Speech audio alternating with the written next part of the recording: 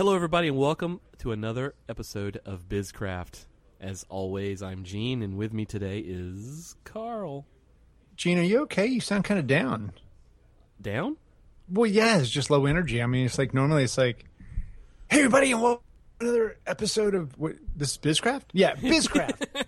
And I'm Gene, and with me today is Carl, and this is great. And today it was just kind of, it was kind of like, hey, everybody, it's Gene. Oh, I let you down. We're kind of in between the holidays, and my family didn't want me around, so I thought, hey, maybe we record an episode. That's pretty much it.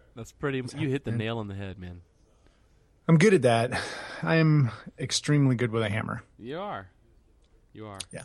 Well, I'm glad to hear that you're not okay. I'm not okay.